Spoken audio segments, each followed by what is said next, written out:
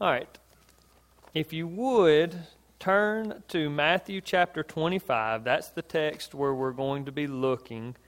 That is a follow-up from Sunday morning. And then I do have a couple of other verses that we're going to look at. I'll tell you why in a little bit.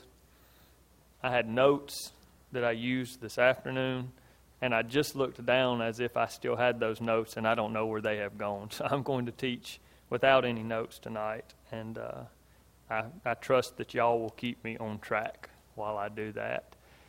First question I want to ask of you, do any of you have any good stories, not just stories, some good stories, from when you were younger maybe, about something that you did that was not so nice to a sibling, or something that maybe a sibling did to you that was not so nice, but with time having passed would be enjoyable for us to hear. Does anybody have any of those kind of stories this evening? I don't have siblings, but I have a bond with this young chap right here. So. All right. Right over there, the softball field side of the road, leaving the youth function.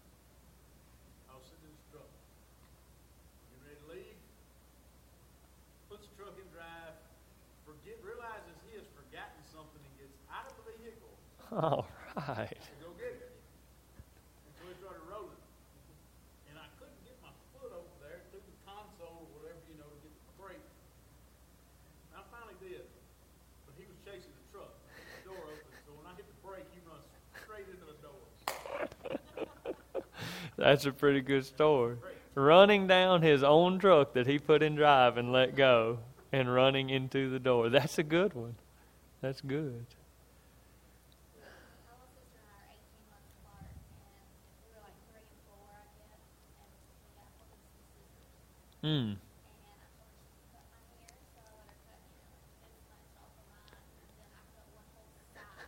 Cut all of her hair off. She had to wear like ponytails for 2 years. And about how old at the time? We were like 3 and 4. 3 and 2 and 3, 3 and 4. I Yeah. don't remember little. Wow. But, yeah, things were really funny. Good side ponytails from that. That's good. I had one time. We had my brother, who's about 18 months older than me. Some of y'all have met Will. We went. My grandparents.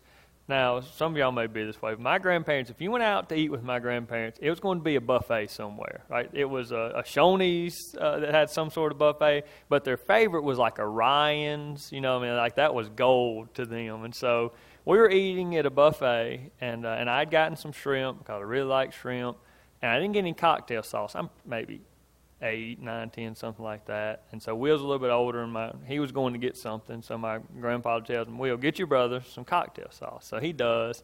And so I get a big old scoop and bite it. Well, he had gotten me sriracha sauce. He did it on purpose. He knew that this was not cocktail sauce. And I mean, I bite it, and I'm just, crying, and this is terrible, and he's laughing. And, of course, he ended up getting it a lot worse than I did after that. But, and there are some others, but I don't want to share all the secrets. All right, so how many of you ever had your mom or dad tell you, or you have said to your kids something to the effect of, it's really important how you treat your brother or sister? Y'all have heard that, or y'all have said that, right? We talk about that. I tell the kids often, we need to be kind to one another. You are family. These are your only brothers and sisters. You need to watch out. You should take care of them. They are your family. We say that sort of thing. Now, not to the exclusion of everyone else, correct? Right? I teach my children, you should be kind to everyone, but we should especially watch the way that we treat one another. Now, tonight, I want to do 2 things. I want to show you, because sometimes it sounds strange when we say that, if we talk about in a Christian way that idea, that there's an extra level of importance to how we as Christians treat other Christians. Sounds strange to say that, because immediately our mind goes to, it should be important how we treat everyone. Just like we teach our kids, I'm not telling you to exclude that. I'm not telling you it's not important how you treat everyone. But I want to see in the Scriptures tonight that there is a different level of importance in the way that we treat one another. I want to do two things tonight. So the first time I'm going to try and teach two things at one time, and I'm going to do it without my notes. So this ought to be good. I'm glad we're recording this, Brother Don. I want us to see that picture from the Scripture that we looked at this Sunday.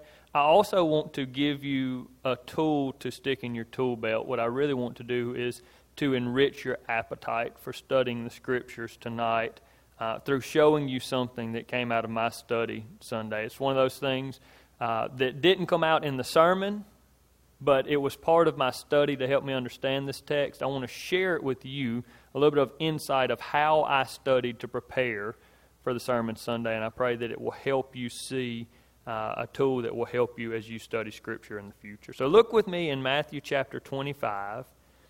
This is, again, the final judgment. Jesus is separating the sheep, which we know as Christians, from the goats, which we know as lost people. We're going to begin reading in verse 34 when he's speaking to the sheep. It says, "The king will say to those on his right, 'Come, you who are blessed by my Father, inherit the kingdom prepared for you from the foundation of the world. For I was hungry, and you gave me food. I was thirsty, and you gave me drink. I was a stranger, and you welcomed me. I was naked, and you clothed me. I was sick, and you visited me. I was in prison, and you came to me.' Then the righteous will answer him, saying, 'Lord, when did we see you hungry and feed you, or thirsty and give you drink? And when did we see you a stranger and welcome you, or naked and clothe you? And when did we see you sick or in prison and visit you?' And the king will answer them, 'Truly I say to you, as you did it to one of the least of these my brothers, you did it to me.'" Now, what are some of the things that he lists there, specific things that Jesus is calling out that they did that he is giving them props for, that he is saying, this is good that you did these things? What are some of those things that he lists there? All right, so they were hungry and gave them some food. All right, so they needed clothes, he gave them clothes. Visited them when they're in prison. Helped them when they're sick. Gave them drink when they were thirsty. Welcomed them when they were a stranger. So this really kind of goes a gamut here, right? These aren't just physical needs, right? We're meeting physical needs, hungry and thirsty and needing clothes. We're also meeting some emotional needs, right? When they're a stranger and you welcome, you know, when you go somewhere new and you don't know anybody and somebody steps up and welcomes you and takes you, that's special, right? We like that. That is meeting a need that we have. So they did many things that Jesus is commending them for here, and saying even more than commending them, when you did it for them, I counted it as if you were doing it for me, which is a really big deal. Now, what I want you to see here, and these two go hand in hand, is I want us to spend a little time looking specifically at verse 40. When it says, "And the king will answer them, 'Truly I say to you, as you did it to one of the least of these my brothers, you did it to me.'" Now, as I studied last week, as I'm reading this text, that phrase in verse 40 stands out to me. "The least of these my brothers." Because Jesus says, as you did these things, feeding, giving drink, visiting, as you did these things for this group of people, I counted it as if you did it for me. This group of people he names the least of these my brothers. And we would ask, why doesn't he go into more detail there? The least of these my brothers sounds a little bit vague to me. You know, it doesn't. I would like for him to say, as you did that for, and name groups, right? Or name exactly who this is. If he's talking about other Christians, I would like for him to say, as you did those things for other Christians, I count it that you did it for me. So I want to know, who is this that whenever I do something special for them, Jesus counts it as me doing something special for him. And when I lack to do those things, Jesus counts it as if I lacked to do that for him, which is what he tells the goats in the next section. So this is where I want to show you something that I think will be helpful. You can get that sheet if you got out that sheet with the scripture on. If not, you can turn to Matthew chapter 10. That's the first text we're going to look at. And this is the tool that I want to give you. And you're going to say, Brother Zach, that's not much of a tool. We already knew that. But I want to show you how this tool works. Here's the tool. The best thing that I can give you to help you understand Scripture is Scripture. Right? When I see something in Scripture that I don't understand, the best tool that I can have, look, we can use commentaries. We can talk about commentaries. We will sometime. We can talk about concordances. I'll show you a concordance which follows along with this idea. All the tools that you want. The number one thing to help me understand Scripture is going to be other Scripture. And so I want you to see this here. In Matthew chapter 10, look in verses 40 through 42.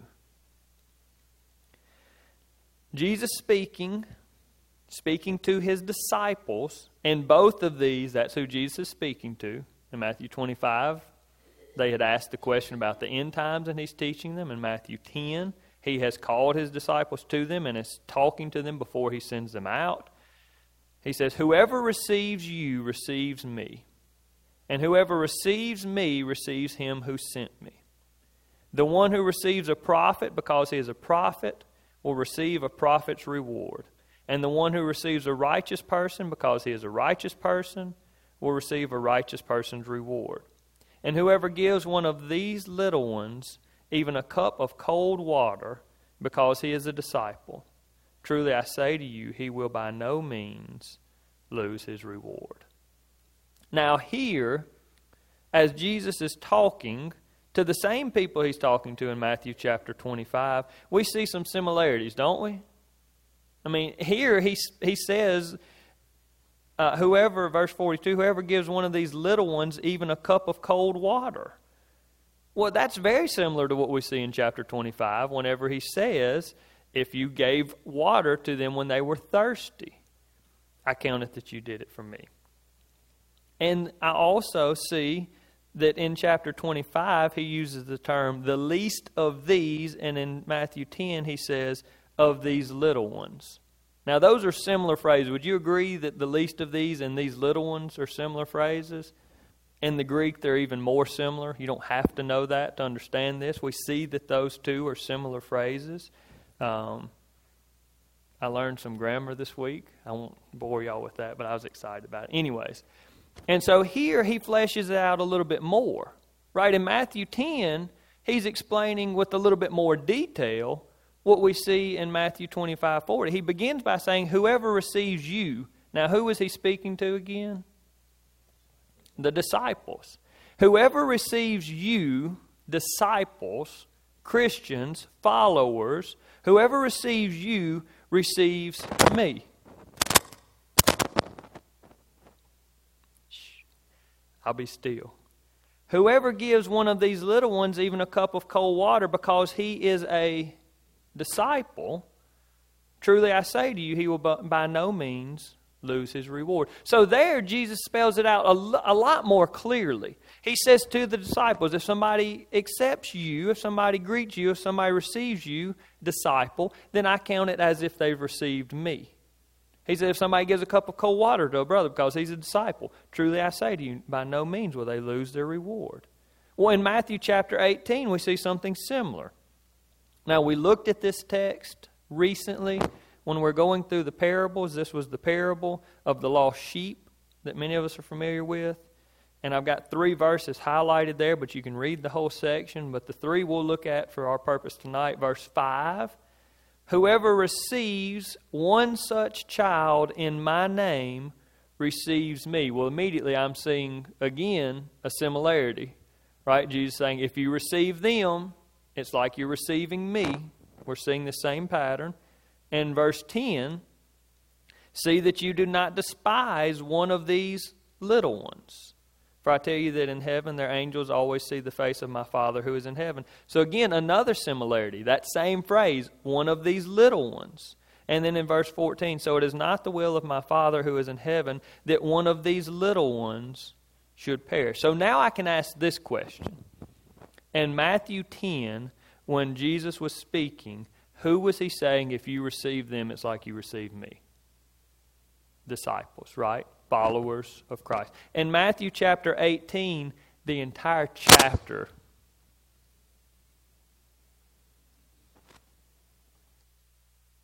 I got another microphone over here.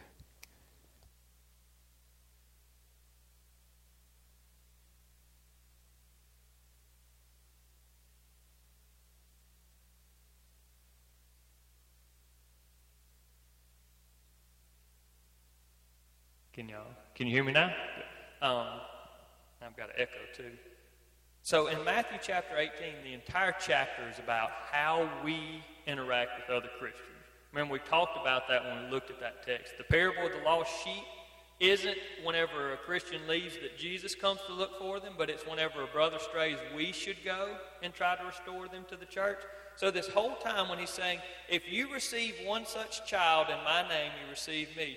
Do not despise one of these little ones. My Father in heaven, it's not his will that one of these little ones should perish. And the whole time he's talking about other Christians. So then when we get to Matthew chapter 25, if I have done my due diligence, right, if I didn't just sit down for my Bible study today and open my Bible to some random passage and start reading, if I have started at the beginning of Matthew and I have worked my way through this book, I've been reading through this book, then whenever I get to Matthew chapter 25, verse 40, it says, and the king will answer them, truly I say to you, as you did it to one of the least of these, my brothers, you did it to me. Immediately, I'm going to remember that in Matthew chapter 10, he uses very similar language.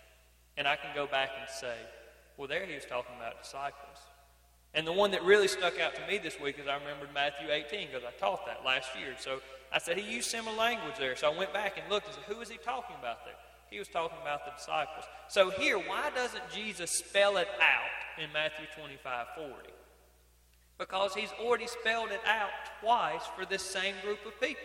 When he was talking to the disciples, he has told them, what you do for other Christians is if you have done it for me.